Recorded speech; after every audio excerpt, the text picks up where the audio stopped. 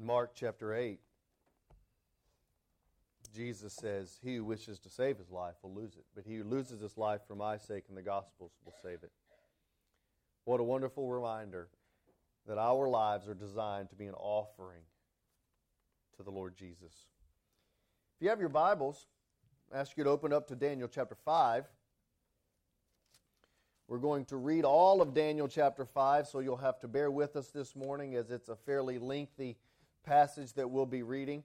Daniel chapter 5, beginning in verse 1. Daniel chapter 5, verse 1. Belshazzar, the king, held a great feast for 1,000 of his nobles.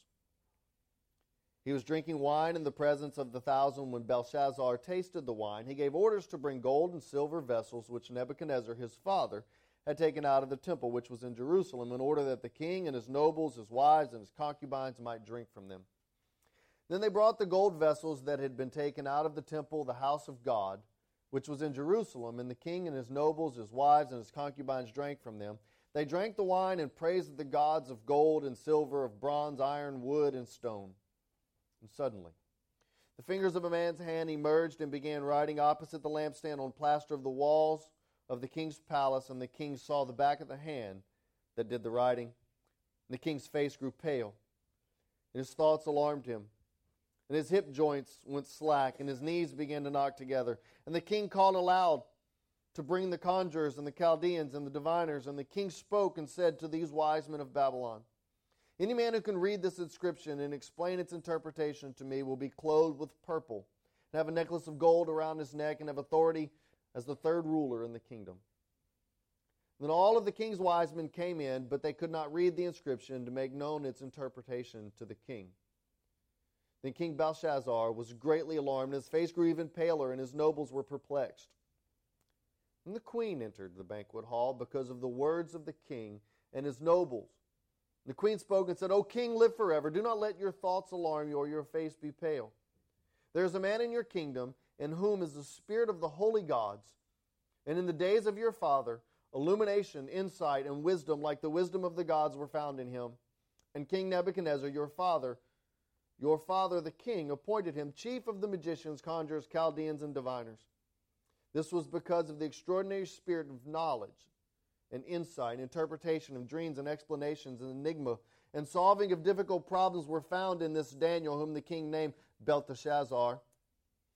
Let Daniel now be summoned, and he will declare the interpretation." Then Daniel was brought before the king, and the king spoke and said to Daniel, "Are you the Daniel who is one of the exiles from Judah, whom my father the king brought from Judah? Now I have heard about you that it is the spirit of gods that is in you, and that illumination and insight and extraordinary wisdom have been found in you. Just now the wise men and the conjurers were brought in before me, that they might read this inscription and make its interpretation known to me. But they could not declare its interpretation of the message. But I personally have heard about you, and that you are able to give interpretations and solve difficult problems. Now, if you are able to read this inscription and make its interpretation known to me, you will be clothed with purple and wear a necklace of gold around your neck, and you will have the authority as the third ruler in the kingdom." Daniel answered and said before the king, "Keep your gifts for yourselves, or give your rewards to someone else. However, I will read the inscription to the king and make its interpretation known to him. O king, the Most High God granted sovereignty, grandeur, glory, majesty to Nebuchadnezzar your father. And because of the grandeur which he bestowed upon him, all the peoples, nations, and men of every language feared and trembled before him. Whomever he wished he killed, and whomever he wished he spared alive. And whomever he wished he elevated, and whomever he wished he humbled. But when his heart was lifted up and his spirit became proud, so that he behaved arrogantly, he was deposed from his royal throne, and his glory was taken away from him. He was driven away from mankind, and his heart was made like that of a beast, and his dwelling place was with the wild donkeys. And he was given grass to eat like cattle. His body was drenched with the dew of heaven until he recognized that the Most High God is ruler over the realm of mankind, and that he sets over you whomever he wishes. Yet you, his son, Belshazzar, have not humbled your heart, even though you knew all of this.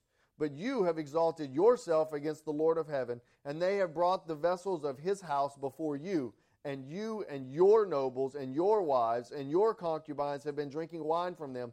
And you have praised the gods of silver and gold and bronze and iron, wood and stone, which do not see, hear, or understand, but the God in whom hands are your life, breath, and your ways. You have not glorified. Then the hand was sent from him, and this inscription was written out. Now this is the inscription that was written out. Mene, Tekel, Epsilon. And this is the interpretation of the message. Mene, God has numbered your kingdom and put it to an end. Tekel, you have been weighed on the scales and found deficient. Perez, your kingdom has been divided and given over to the Medes and the Persians. Then Belshazzar gave orders, and they clothed Daniel with purple, put a necklace of gold around his neck, and issued a proclamation concerning him that he now had authority as the third ruler in the kingdom. That same night, Belshazzar, the Chaldean king, was slain. So Darius the Mede received the kingdom at about the age of 62. Let's pray. Oh God, may we hear your word this morning. May we see this morning the temporalness of earthly kings and kingdoms. And may we see the eternalness of your word and your kingdom.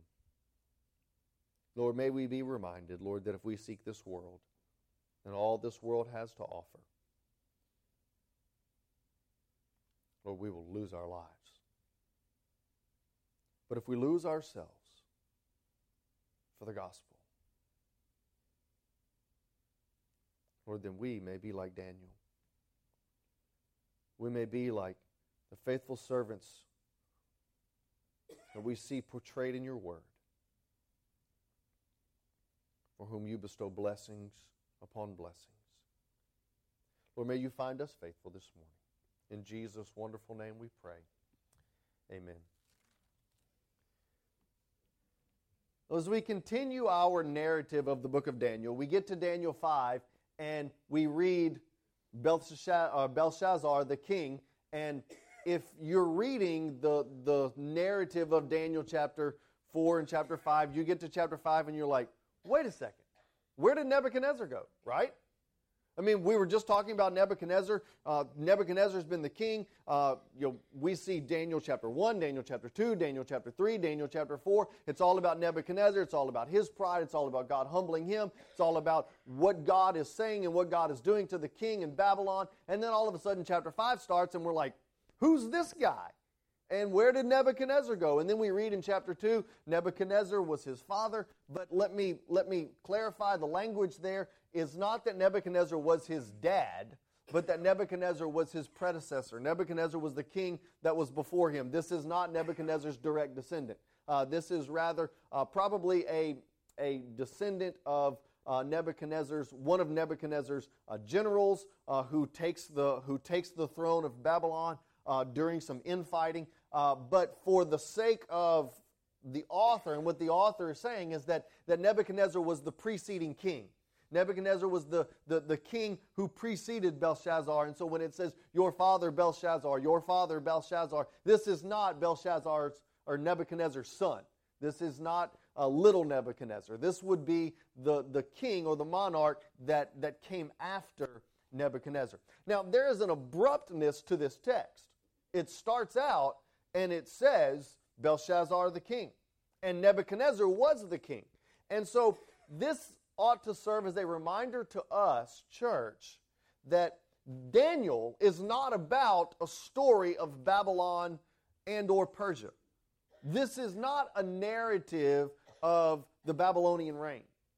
This is written to an exiled people, to Judah, to bring them encouragement. It is written to an exiled people to remind them that there was a God in Babylon, there is a God in Persia, and there is a God who is going to redeem his people. And so as we read this, the abruptness of the text ought to jar us into a reminder that, oh yeah, we're not talking about Babylon. This is not a history of the Babylonian Empire, but rather this is an encouragement to an exiled people. Now, I want us to look at the continued theme that we've seen throughout the book of Daniel so far. Daniel chapter 1, go with me if you will, to Daniel chapter 1, verse 21. I believe it's verse 21. We get to the end of Daniel chapter 1, and we are reminded in Daniel chapter 1, verse 21, and Daniel continued until the first year of Cyrus the king. Now, Cyrus would be the king of what? Persia. Very good. You were paying attention. See, you learned something. So, Cyrus would be the king of Persia, and it says that Daniel remained until the king of Persia. Now, during chapter 1, who's in charge? The Babylonians, right? And so, at the end of chapter 1, we are reminded there's this theme that tells us that Babylon will fall. And there will be another king, and there will be another monarch, there will be another people group that will reign and that will rule. Yet Daniel and the people of God and God will remain. And so in Daniel chapter 1, verse 21, we are told that Babylon will fall, yet God will remain. In chapter 2, we get the interpretation of the dream. And what is the interpretation of the dream? That there was this giant golden statue, and that statue is going to be cut down. And that statue, we are told in the text, that statue is Babylon. And that Babylon will fall, and that there will be another kingdom, and it will fall, and there will be another kingdom, and it will fall, and there will be another kingdom, and it will fall. But God and His people will remain forever. Are you seeing a theme? Are you seeing a theme that permeates the book of Daniel? Chapter 3, we see the story of the fiery furnace, and we see Nebuchadnezzar erecting this statue and sending this decree that all of the people of Babylon will bow before the king and bow before this statue. And yet we see God essentially neutering the power of the king. Because the king says, if anybody doesn't bow, I'll have them thrown into the fiery furnace. And they're thrown into the fiery furnace, and God preserves them. God shows up in the midst of the furnace. God shows up in the midst of the fire. And so we are seeing that even in Babylon, even in the most powerful empire in the world at that time, that they are powerless to destroy what God intends to do. And then we see in chapter 4 that Nebuchadnezzar himself, the king of Babylon, is kicked out of the palace and is sent to graze in a field like an ox. God, not only does He neuter the decree of the king, He deposes and removes the king from his palace. In chapter 5, Babylon falls, yet God and His people remain. There is a theme that finds itself weaving through the fabric of the book of Daniel, and it's that God humbles kings. James chapter 4, verse 6, it tells us that God opposes the proud, but gives grace to the humble. Daniel chapter 4, verse 37, we see Nebuchadnezzar himself making this proclamation. Nebuchadnezzar says, "Now I, Nebuchadnezzar, praise and exalt and honor the King of heaven, for all of His works are true and His ways are just. He is able to humble those who walk in pride." God humbles kings. He humbles rulers. He humbles generals. This is His mode of operation. We remember the story of the Exodus. We remember Moses going to Pharaoh and saying, "Pharaoh, God has sent me to deliver my people." And Pharaoh says, "You're not leaving this place with those Hebrew slaves." And so God sends plague after plague after plague, 10 plagues, humbling Pharaoh, cutting him down, delivers his people from Egypt. And then we remember the story of Naaman, the arrogant general who was stricken with leprosy. And then his young Hebrew servant girl said, "By the way, there's a prophet in Israel who can take care of that leprosy problem." And so he sends his servants to fetch the prophet of God, and the prophet of God doesn't even meet him at the door. He says, go take a bath in the Jordan River. And he is, in Naaman, the proud, arrogant general, is indignant. The Jordan River, why would I go take a bath in the Jordan River? Are not all of the rivers on the rivers in my home country, are they not better than the Jordan River? And yet he goes and he takes a bath in the Jordan River, and God heals him of his leprosy. God has a way of humbling kings and generals. We remember Haman, the general, the Persian general, whom God would humble. He builds these gallows to hang his archenemy Mordecai. And that very night, the queen approaches the king and says, oh, by the way, I'm a Hebrew, I'm a Jew. And your general Haman desires to kill Mordecai and exterminate all the Jewish people. And those very gallows that Haman had built to hang Mordecai became the very gallows that he himself hung. All throughout Scripture, God humbles the kings and the generals, reminding them that he that thinks he stands should take heed lest he fall. Belshazzar has this feast. And it's very possible that this feast is a feast, celebrating one of the gods or one of the deities there in Babylon. And as he's celebrating, the Scripture tells us in verse 1 that he's celebrating, chapter 5, verse 1, that he is celebrating in the presence of his concubines and his leaders and his wives, and there are 1,000 people there, and he's celebrating. And then he gets this grand idea. He says, hey, go and get me all of the gold and all of the vessels and all of that which came out of the temple of God in Jerusalem, and bring them here to me, and we will incorporate them into our feast, into our celebration of debauchery and idolatry, as we drink wine from them, and as we pray and give praise to our gods and to our deities. And so Belshazzar begins by demeaning the vessels of God. And in that sense, as they demean the vessels of God, they are essentially demeaning the God of Israel. They are defacing and disgracing the God of Israel. That is their only way to demean and deface and disgrace the God of Israel, is to demean and disgrace the things of God and that which represents God, the people of God. So it's interesting, in the midst of this demeaning, in the midst of this disgracing of God's vessels and of the God of Israel, that God immediately brings Belshazzar to instant sobriety. Look at verse 5 and 6. Actually, go up to verse 4. And they drank the wine, and they praised the gods of gold and silver and bronze and iron and wood and stone. So they're giving praise and they're giving homage to all of these lesser gods. And as they are, verse 5, suddenly the fingers of a man's hand emerged and began writing opposite the lampstand on the plaster of the wall of the king's palace. And the king saw the back of the hand that did the writing. Verse 6, the king's face grew pale, and his thoughts alarmed him, and his hip joints went slack, and his knees began to knock together.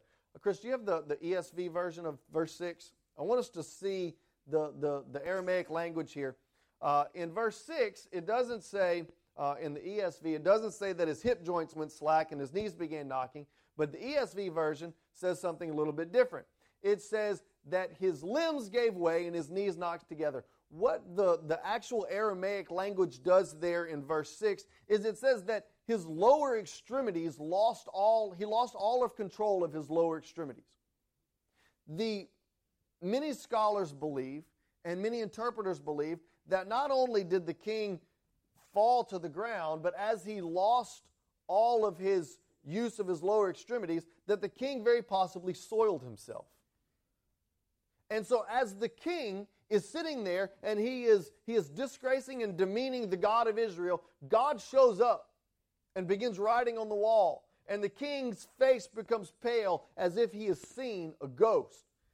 And then I believe that he soiled himself and he fell on the ground. God has a way of bringing us to sobriety whenever we are in the midst of idolatry, we are in the midst of immorality, we are in the midst of unrighteousness, we are in the midst of disobeying God. He has a way of getting our attention. He has a way of bringing us into a realization of our sin and bringing us into a realization of our disobedience, much in the very same way that our earthly parents do. On Friday, Nicholas came outside. I was working outside, and he came outside, and he said, "Dad, can I have a snack?" I said, "No, we're fixing to eat supper. You can't have a snack." And about 38 seconds later, I walked in the house because I had to get something. And Nicholas is in the dining room, hiding in the corner, and he hears the door open, and he immediately takes off to the back of the house. And as he takes off to the back of the house, I say, "Nicholas, John, come here." And he comes to me with his mouth full of food and with popcorn kernels in the corner of his mouth. And he knew that I have just been busted. And this is not going to end well. And so go to your room. And I walk in the room, and he's got his pants around his ankles. And I said, "What are you doing?" He goes, "I know, I'm getting a spanking."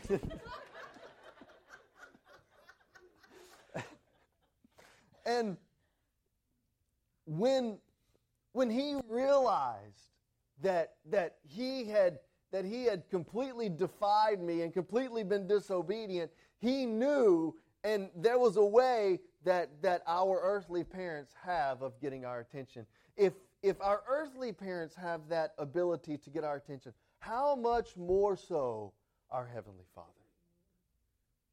Here, God gets the attention of Belshazzar. He brings him to instant sobriety. But I want us to notice Belshazzar's response.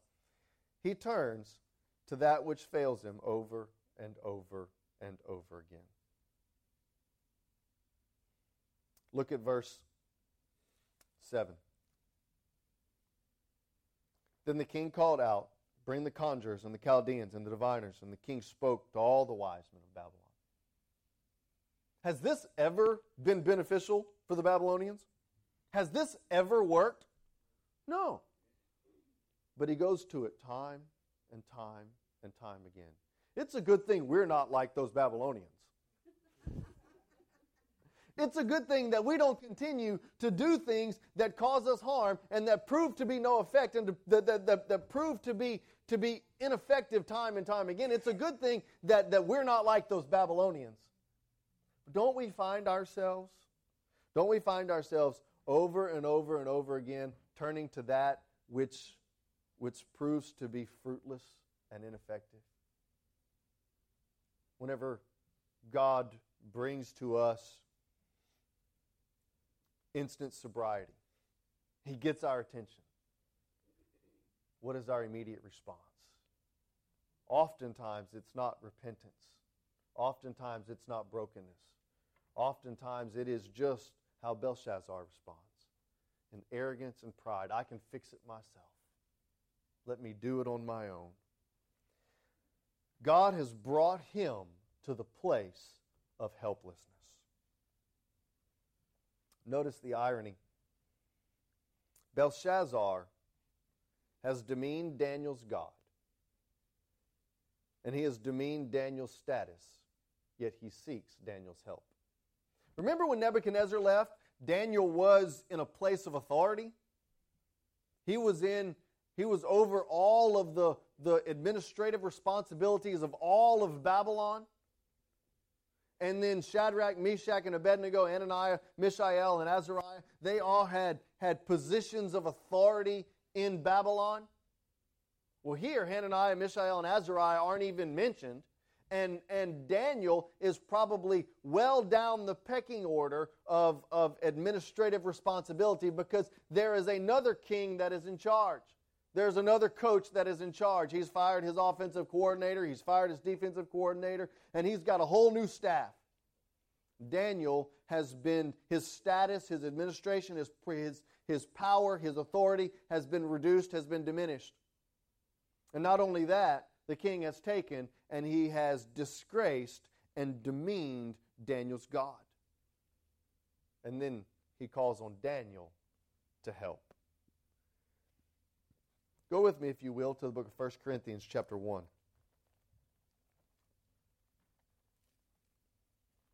1 Corinthians chapter 1, we're going to begin reading in verse 18.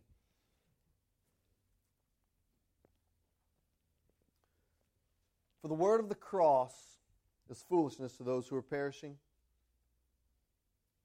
but to those who are being saved is the power of God. For it is written, I will destroy the wisdom of the wise, and the cleverness of the clever I will set aside. Where is the wise man? Where is the scribe? Where is the debater of this age? Has not God made foolish the wisdom of this world? Look at verse 21. For since in the wisdom of God, the world through its wisdom did not come to know God, God was well pleased through the foolishness of the message preached to save those who believe.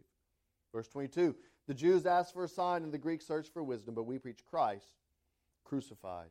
To the Jews a stumbling block, and to the Gentiles foolishness. I want us to look at verse 23. We preach Christ crucified. To the Jewish audience, I want you to hear what this says. We preach a crucified Messiah. We preach someone, your Messiah, who is to deliver you.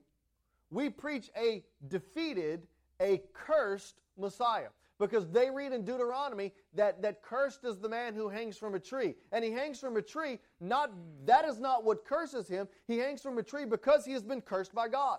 If he has been cursed by God, he is going to die a criminal's death. If he is going to disgrace and disobey the law of God, then he is going to be executed, and he is going to hang from a tree. And it is his hanging from a tree that is a demonstration of him being accursed.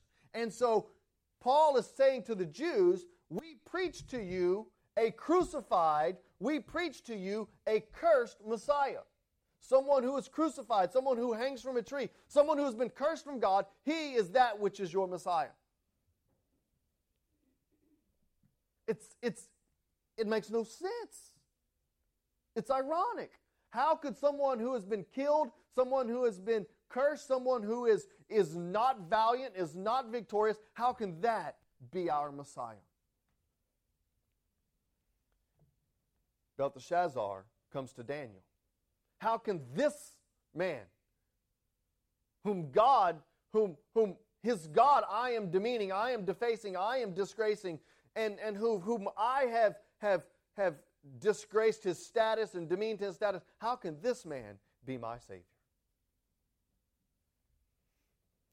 Our only hope, church, is a crucified Messiah. Our only hope is this Jesus whom was crucified. I want us to go back to Daniel 5, and I want us to see Daniel's response. Daniel chapter 5, the king calls for Daniel. The queen, probably his mother, not his wife, because in chapter 1 it tells us, in verse 1 and 2 it says that he was eating with his wives. And so if this was his wife, she would have been in there with him. This is probably his mother that comes in there. And she says, oh, by the way, there's a guy named Daniel who can answer this question for you. And so he calls for Daniel. And the king says, Daniel, explain to me what's going on. He insults him. He says, are you Daniel that was exiled, that was removed from Judah? Well, explain to me what's going on. And Daniel responds with verse 22 and verse 23. Notice the king answers him, or the king calls to him, and he says, tell me what's going on. Tell me what is this interpretation of this inscription that has been written. And Daniel responds with verse 22. He actually begins in verse 18. And he tells the story of Nebuchadnezzar and God humbling the heart of Nebuchadnezzar. In verse 22, listen what he says. Yet you, his son Belshazzar, have not humbled your heart, even though you knew all of this, but you have exalted yourself against the Lord of heaven, and they have brought the vessels of his house before you and your nobles and your wives and your concubines have been drinking the wine from them, and you have praised the God of silver and gold and bronze and iron and wood and stone, which do not see, hear, or understand, but the God in whose hands are your life and breath and your ways, and you have not glorified him. Did you see something that was said a lot in those two verses? You. Some 14 times, the word you or a derivative of the word you is used in verses 22 and verses 23. The king says, Daniel, come tell me what this means. And Daniel says, you are the problem, you are the problem, you are the problem, you are the problem, you are the problem. The king didn't ask for him to tell him what the problem was. He asked for him to tell him what this inscription says. And Daniel takes that as an opportunity to prophesy of the judgment of God that was coming because of himself and because of his pride. It reminds me of the book of Judges, chapter 6.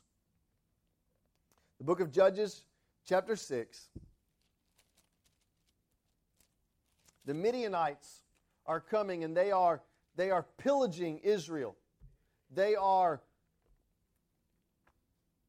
destroying Israel. They're eating their crops, living in their homes. They're drinking their wine. They are literally pillaging and destroying all of Israel for year after year after year. And Israel finally cries out to God for mercy. And listen to God's response in verse 8.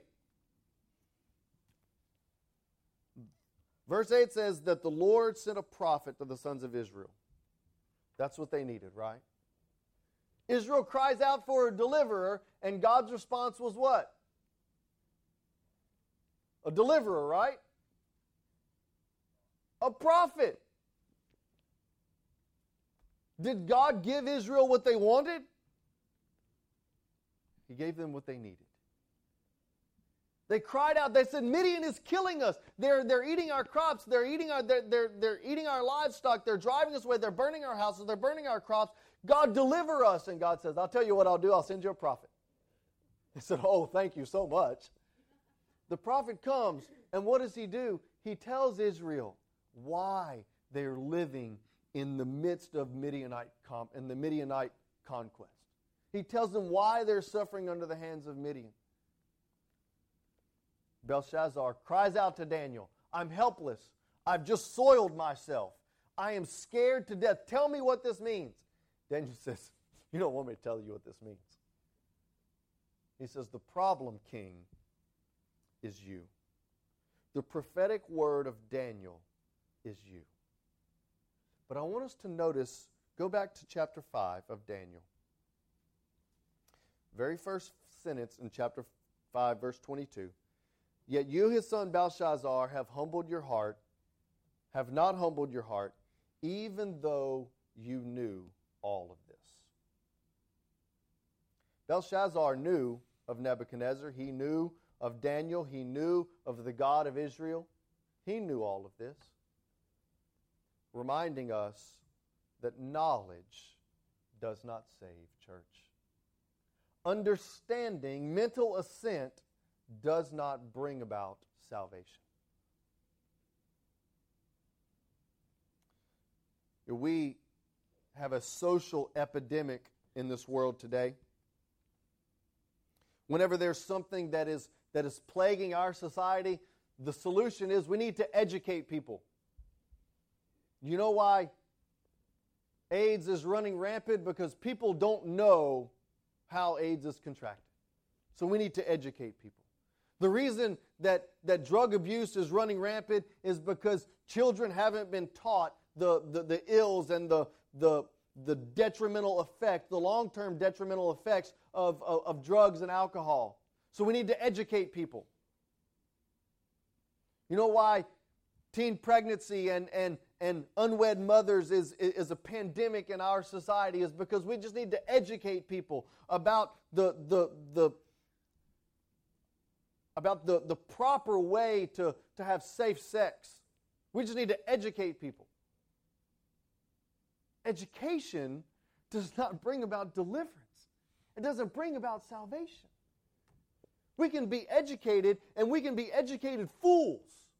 The Scripture tells us that the fool has said in his heart, there is no God. It's not an issue of cognition. It's not an issue of intelligence. It's not an issue of understanding. Go with me, if you will, to Romans chapter 1, verse 21. Paul says the problem is not that they don't know.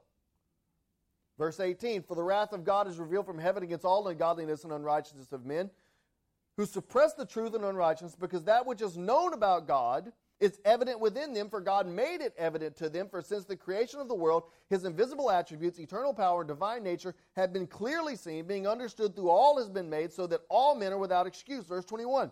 Even though they knew God, they did not honor Him as God, nor give thanks, but they became futile in their speculations, and their foolish heart was darkened. The problem is not our understanding. The problem is our sinful heart. The problem was not that Belteshazzar didn't know that God had humbled Nebuchadnezzar. The problem is that Belshazzar thought that he was greater than Nebuchadnezzar, thought that he was impervious to the power of God, thought that he was too big for God to humble. Knowledge doesn't save us. Knowing who Jesus is doesn't save us. The Scripture tells us that the demons in hell know, that they believe, and they shudder in fear. To know who Jesus is and to know what He has done does not bring about salvation. Daniel brings them the prophetic word. He said, you know this, and you do nothing. Hear the prophecy of Daniel in chapter 5. He says, O king, just in case you were misunderstanding, you're nothing. The interpretation is essentially telling the king, your days are numbered, your power is futile, you are nothing. All you have is nothing. All you have accomplished is nothing. All you have garnered is nothing. Repent of your sins and cry out to whom? A crucified Savior. Cry out to that cursed Messiah.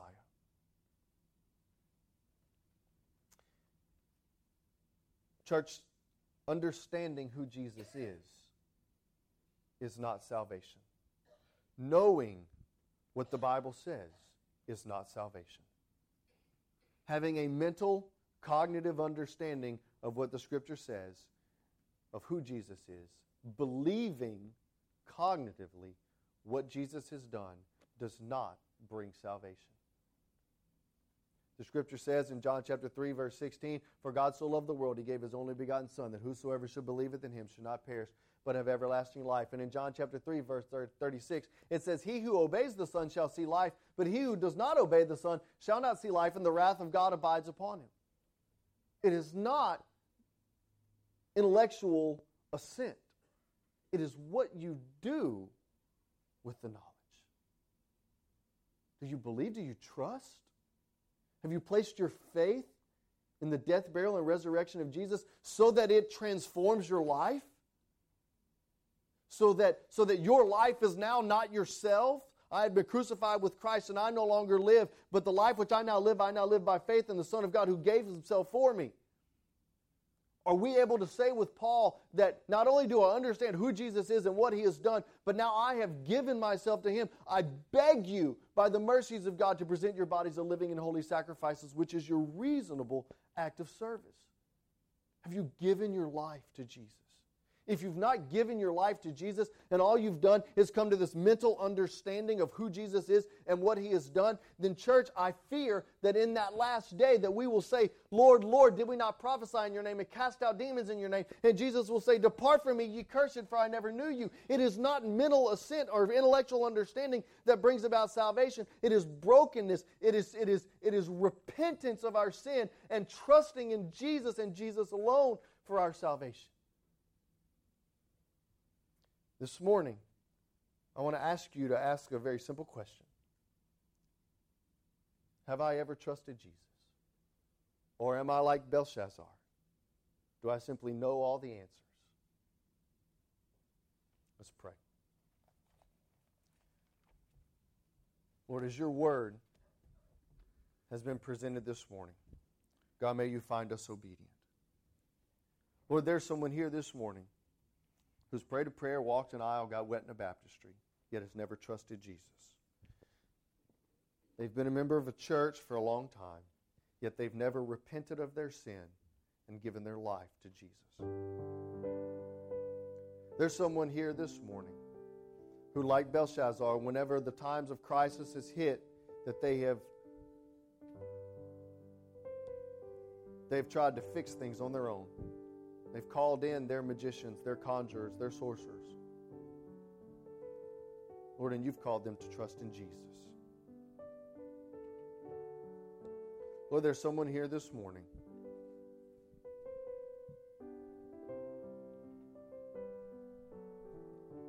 who's living in arrogance and pride. Lord, and you're calling them to humility,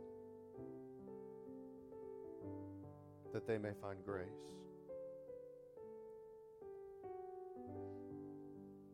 God, we pray this morning as your Holy Spirit speaks to our hearts, Lord, that you may encourage us. Lord, there's someone here this morning who needs to trust Jesus, who needs to repent of their sin. Lord, may they come. Your word tells us that all those who come to you, you will in no wise cast them out. Lord, may today be the day of salvation. In Jesus' name we pray. Amen. Amen. Let's stand.